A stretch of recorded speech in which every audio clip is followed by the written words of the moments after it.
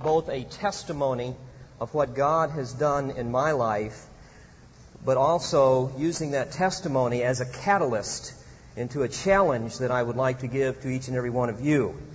I want what I have to say not to point to me, but to point to Christ. Let me begin by saying that the sojourn that I embarked upon a number of years ago initially led me into the whole field of secular psychology and even Christian psychology, which in many ways are very much one and the same. I formed an organization called Equipping Ministries. I worked primarily with highly visible Christian executives, Christian artists, especially in the Nashville area. We have a lot of artists there, meaning musicians. And God really blessed that practice in terms of all of the people that came. And yet, in the midst of that, I was struggling with some issues in my heart, and I wasn't really sure what to do with them. I was pursuing a doctorate in counseling psychology, and after about 5 years in the midst of that ministry and all of the counseling and all of the doctoral studies, God began to confront me with some very sobering truths.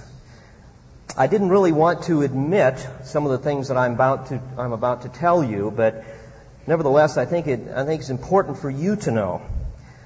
First of all, I began to notice, even in the midst of all of my external religiosity and all of my ministry, I began to notice that my heart had really grown cold and indifferent to the local church. I even began to notice that I felt somewhat hostile towards the local church, blaming them at some level for the profound failure that I perceived that they had done, because the people that were coming to me were all church members, but for whatever reason they were confused, they had no answers, and they were making my life very, very dark. Because here I was interfacing with approximately 70 people per week, which is crazy, between small groups and one-on-one counseling. And as I say, my world became rather dark, and I became very frustrated with life, with my own spiritual life, and certainly with the church. Not only did I notice that I was growing cold and somewhat hostile towards the church, I began to realize that I had unwittingly replaced the Bible with clever psychological jargon. My language had become psychology. Words such as iniquity had been replaced with addiction. Words such as rebellion were replaced with dysfunctional. Words such as repentance were replaced with recovery. I openly scoffed at those who couldn't see the difference between psychological problems and spiritual problems. They seemed rather obvious to me. I even subtly scoffed at the basic disciplines of the faith: prayer, meditation, Bible study, scripture memory, those types of things. All the clever theories about unmet needs seemed to be the pathway to change. And after all, in order to really understand who you are, you have to study yourself. And the focus became on self, not on God. A simple devotion to Christ, to me, seemed virtually impossible unless you could uncover those hidden motivational structures and really give the insight to the people to which you were working, so that they could understand what was going on in their life and somehow find Christ through all of that. Christ and His Word and the Spirit of God seemed to be insufficient. The enormity of my sin was shrouded by the perceived success that I was experiencing. People wanted to come see me. They wanted me to come speak at their banquets and their seminars and at their churches. The phone rang off the wall for people to come in for counseling. And yet, down deep, I realized that, first of all, my clients were really only making superficial change. They would exchange one symptom for another. Temporary victories were all that I really saw. They were addicted to the never-ending pursuit of insight, which they could only gain from the great master counselor, namely me. And worse yet, I realized that they were becoming like me. And that's the tragedy of it all. People who were indifferent to the church, angry with the church, consumed with theory and jargon, undisciplined spiritually, haughty, proud, arrogant, and consumed with finding themselves. In the context of all of that, God in His infinite grace and in His mercy began to convict me. And I cannot tell you one particular thing that occurred that caused the light bulb to come on. I did not all of a sudden pick up a J. Adams book and say, wow, there it is. I did not go to some seminar. I didn't even go to therapy. After all, I wouldn't trust therapists because I figured they were probably just like me, somewhat of a hypocrite. So for whatever reason, I began to just go back to the basics, the things that I learned as a young child and as a young man in Sunday school. And that was to begin to pray and to study the Word and to hear people really preach the Word. In my heart, I felt like I needed a great awakening. And I do remember saying, God, that's really what I need. I need a great awakening. So why don't I read some of the people that lived and preached back during the time of the Great Awakening? So I began to read books by Edwards and Whitefield. I read Spurgeon. That led me into the Puritans. I read Owen and Watson and Bunyan and Baxter. And I started listening a whole lot more to this guy named John MacArthur, this great expositor. And I began getting his tapes and reading his books. And God, little by little, through the power of His Word, began to convict me ever more deeply about my own sin. One thing I do remember as I began to have a hunger for God, a hunger for God's Word, a hunger to somehow commune with Him in ways that I had not previously experienced, at least since I was a young child and a young man. So I got back to the basics, and it was during the context of that I was asked to go speak to GMA Week, which is when the Gospel Music Association meets. And they always meet there in Nashville, Tennessee. And I was working with a number of the artists, many of them you would know. I worked a lot with a lot of the executives from the Christian record labels. And so they would ask me to come speak. And I think they were in for a bit of a surprise, because this time when I came to speak, I began speaking with a sense of authority that I think I had not had heretofore. And I remember talking with them about Romans 12:2, and how that the world had begun to mold them into its philosophies and ideologies. And that was manifested in the very artists that came in to the hotel lobby. Frankly, it looked like a transvestite convention. All of the glow-in-the-night pants, and all of the hair going everywhere, and all of the earrings and the makeup on men. And worse yet, I knew the travesty of the lives of many of those people, many of the band members, and many of the executives even in the Christian recording industry. And I began to share with them my heart, how that now we had stooped to a new level of immorality with our lyrics, with all of our emotionalism, with our materialism. One artist could be reprimanded in a label for his immorality. He might even be dismissed, and before the day was over, another label would pick him up. Why?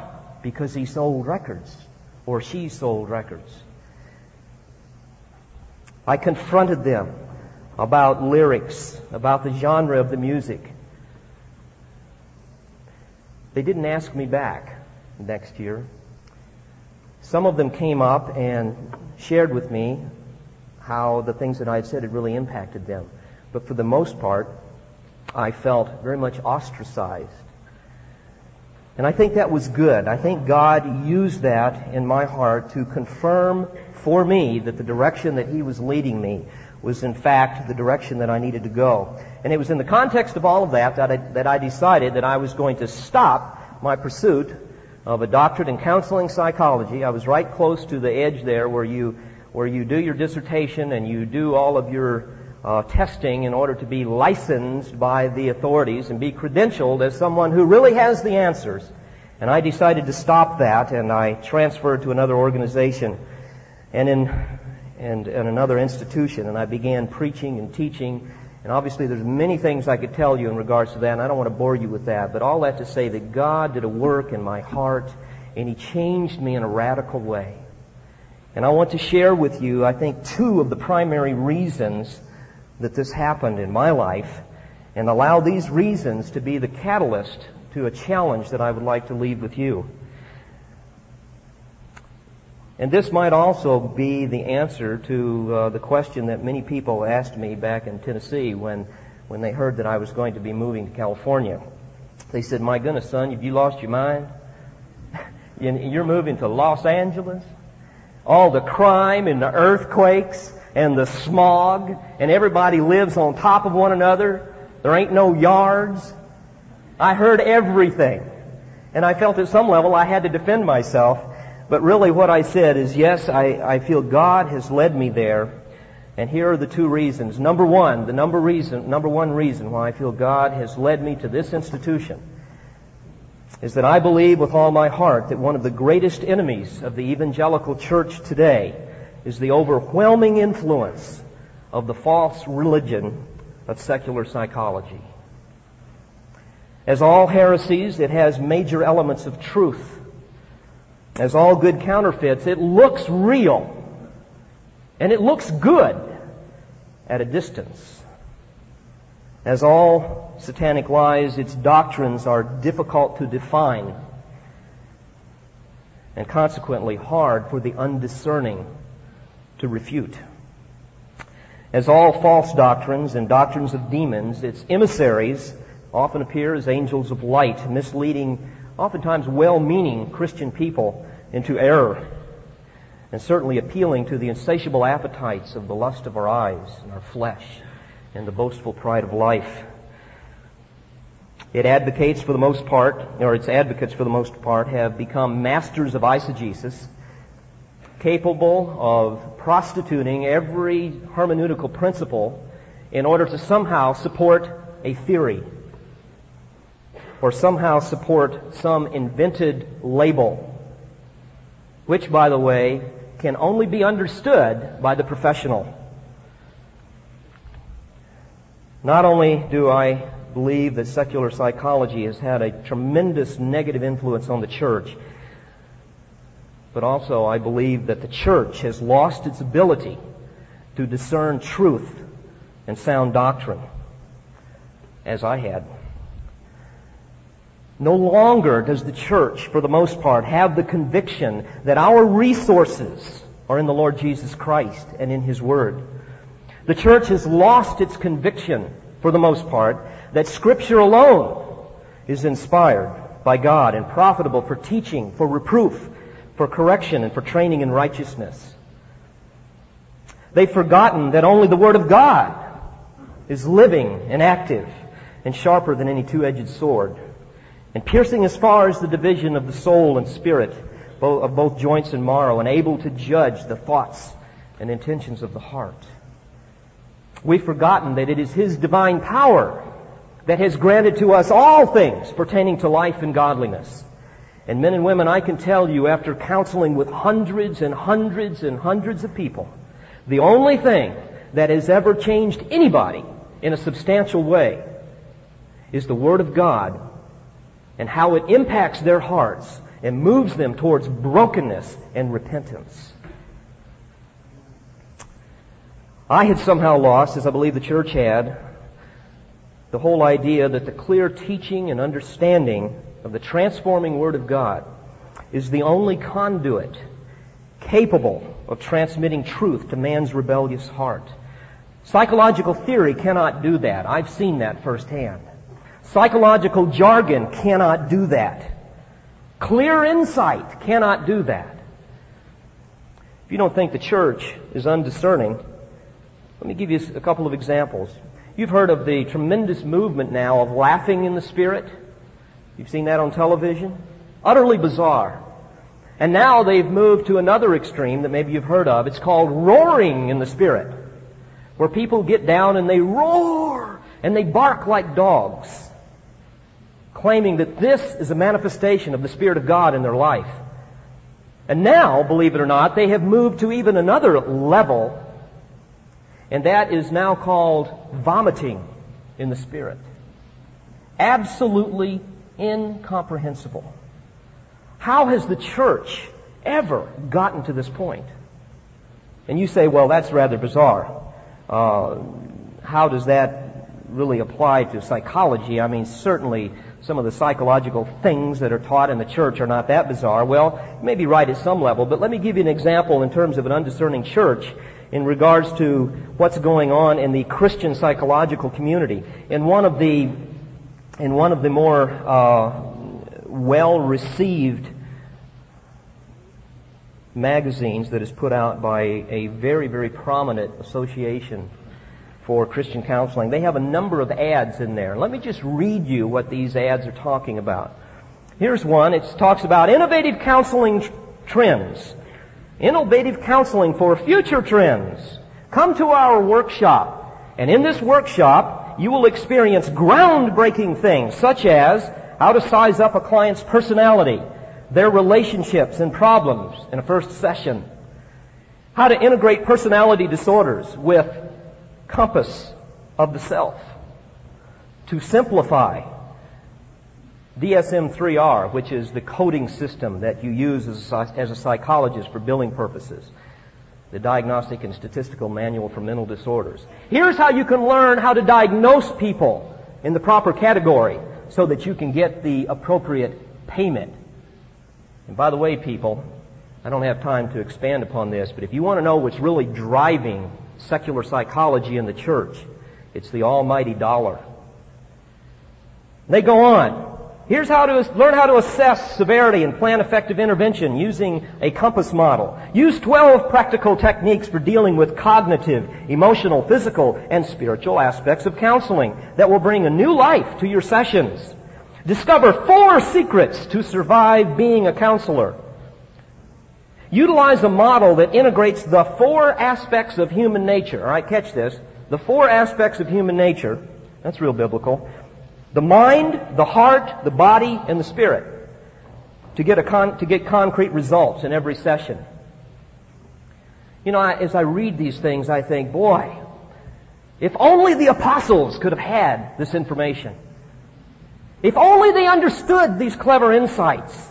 If only they had had seminars like that. Just think how much further ahead the church would be today. And by the way, doesn't it make you a little bit angry when you think about it? That God has waited almost 2,000 years to really give us the necessary insight that we need in order to truly live life effectively?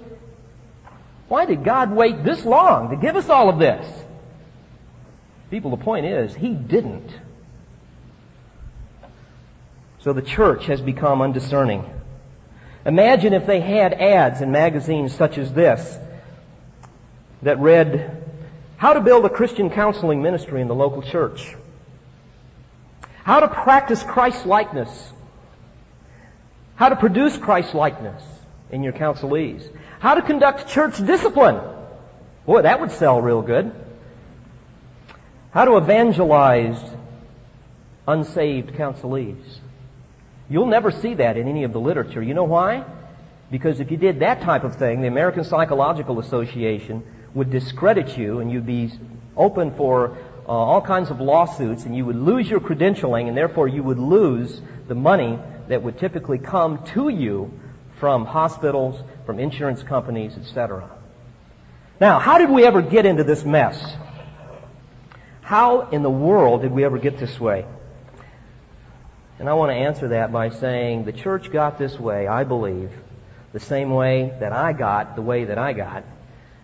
And that is, we left our first love. I began to realize that I didn't really love the one that I claimed to serve. And I would venture to say that there's a number of you in here today that could echo that if you're brutally honest with yourself. And people, when you lose your love for Christ, you'll fall in love with the world. God gives us a very clear example of what happens to the Christian when this happens in the book of Revelation. And I would like for you to turn there, and let's spend a few moments there. In Revelation chapter 2, I want to touch on a few things here in the moments that we have remaining.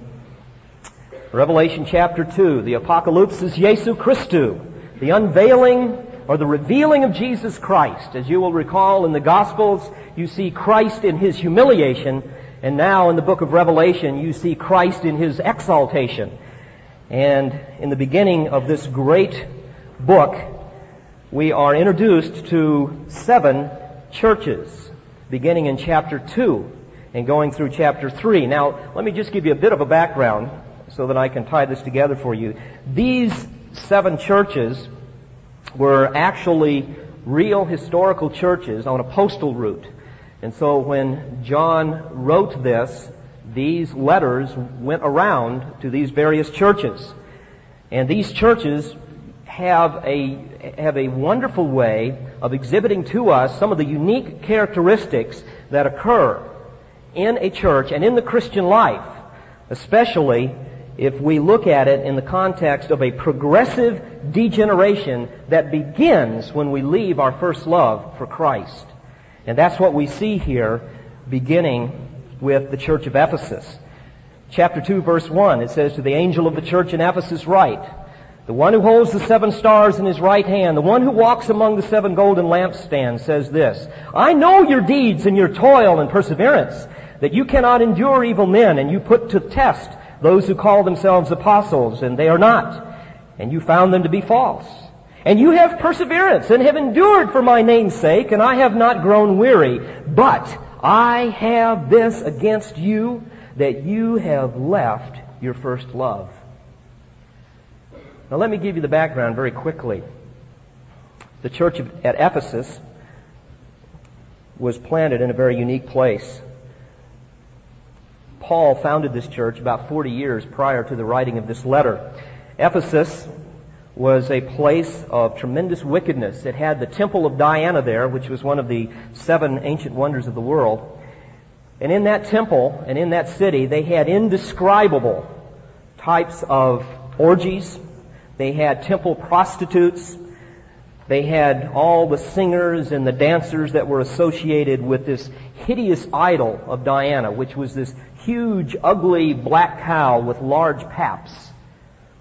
And so in the midst of all of this, you've got wicked sadomasochism that occurred there, shameless debauchery, sexual mutilation.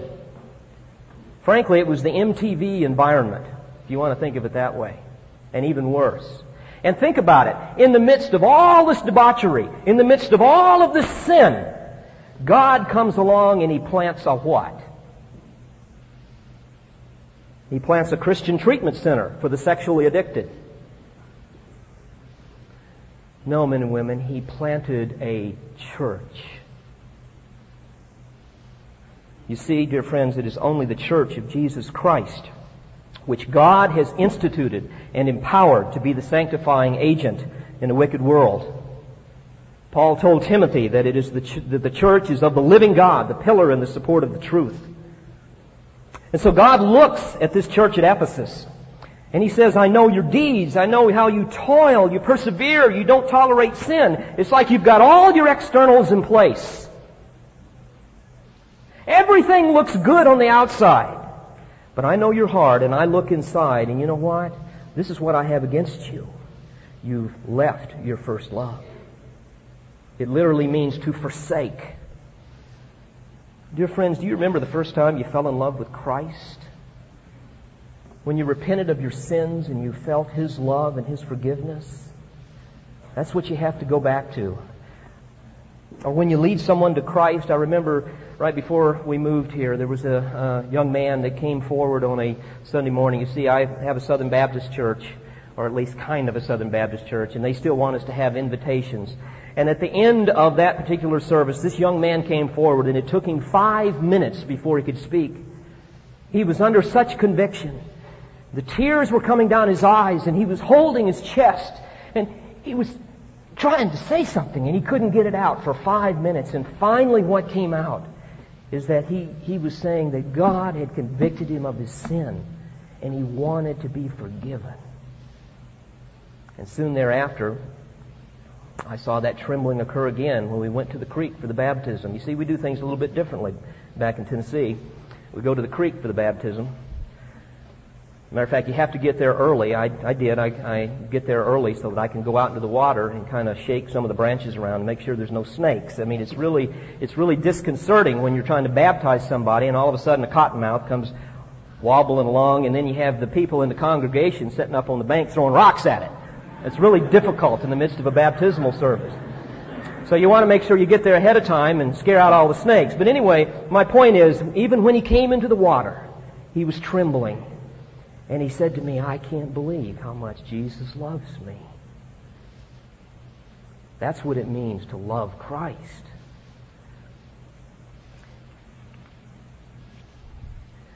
People, may I challenge you to recapture your first love. Imagine what it would be like being in a marriage where you say, honey, I'll tell you what, I don't love you anymore, first of all, but everything's going to continue on as it was before. And frankly, that's how many of us live in the church.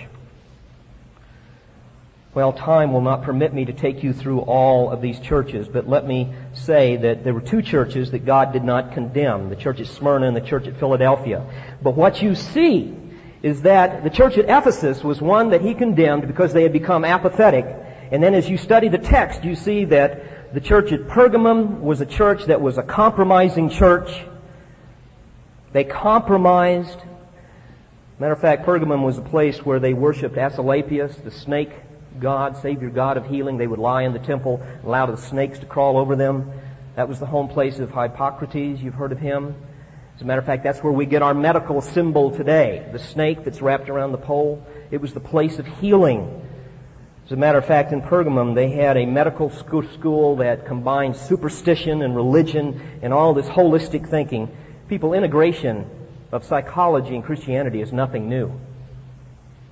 So Pergamum was condemned for being a compromising church. And that's the next thing that happens. When you lose your love for Christ, you begin to compromise. And then if you study the text, you see that the next church on the route was Thyatira. Not only did they compromise, but they also literally tolerated sin. Isn't that what happens? You don't love Christ anymore. You've got all your externals in place, and then little by little you begin to compromise on things. And then after a while, you'll rationalize to a point where you not just compromise, you just tolerate sin. And then the church at Sardis became a dead social club. That was the next church. And then finally the church at Laodicea was literally the church that made Christ sick. He said, I just want to spit you out of my mouth. Cold, indifferent, self-righteous. That's the progression. Dear friends, let me ask you, does your heart leap with joy when you hear the words of the lover of your soul? If it doesn't, you don't love Christ. Is your heart stirred when you hear the great hymns of the faith? If it doesn't, you probably don't love Christ. In conclusion, and maybe at another time I can expand upon this, but let me give you three things very, very quickly that I think are very, very important for you to remember and to keep in mind in order to protect you from losing your first love and forsaking Christ. Number one, be suspicious of your own spirituality. Be suspicious of your own spirituality. As the psalmist said, search me, O God, and know my heart. Don't buy your own press. Don't get deceived by your own religious externals. People, you'll never be amazed at His grace until you're amazed at your sin. Number two, expose your heart to the words of the one who loves you. Expose your heart to the words of the one who loves you. Remember that it is His divine power handed to us all things pertaining to life and godliness through what? A true knowledge of Him. How do you get a true knowledge of Him? Through His Word. And then finally, live in anticipation of His return. People, the King is coming back. That should thrill your heart. A friend of mine told me of some people in his town who worked with some retarded folks in an institution. They were Christian people that were trying to communicate the gospel as effectively as they possibly could to these dear people. And they told them a lot about how much Jesus loved them and how important it is to love Him. And they also told them that He's coming back someday. You know what the biggest maintenance problem was in that facility? They couldn't keep the windows clean. You know why?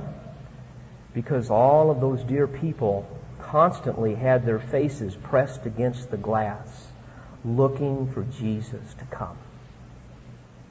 Is that how you live? If it's not, then you probably don't love Christ. And dear friends, if you don't love Christ, it's a matter of time that you will begin to proceed down that progressive degeneration. After you lose your love for Christ, you'll begin to compromise in your life. Then you'll begin to tolerate sin.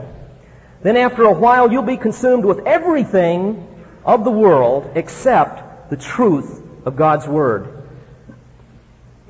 And then finally, you'll just kind of die as a Christian. And you don't want that. Let's bow our heads together.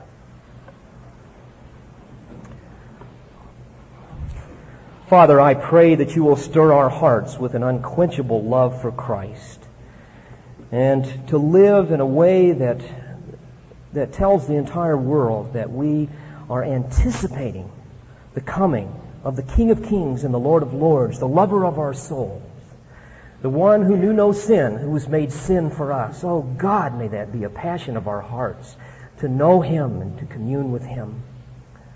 And Father, I just lift up each and every one of these people in this room today. And I pray that you will stir our hearts and that you will give us that excitement and that you will convict us in ways that will ultimately bring glory to you. In Jesus' name I pray, with thanksgiving and with love. Amen.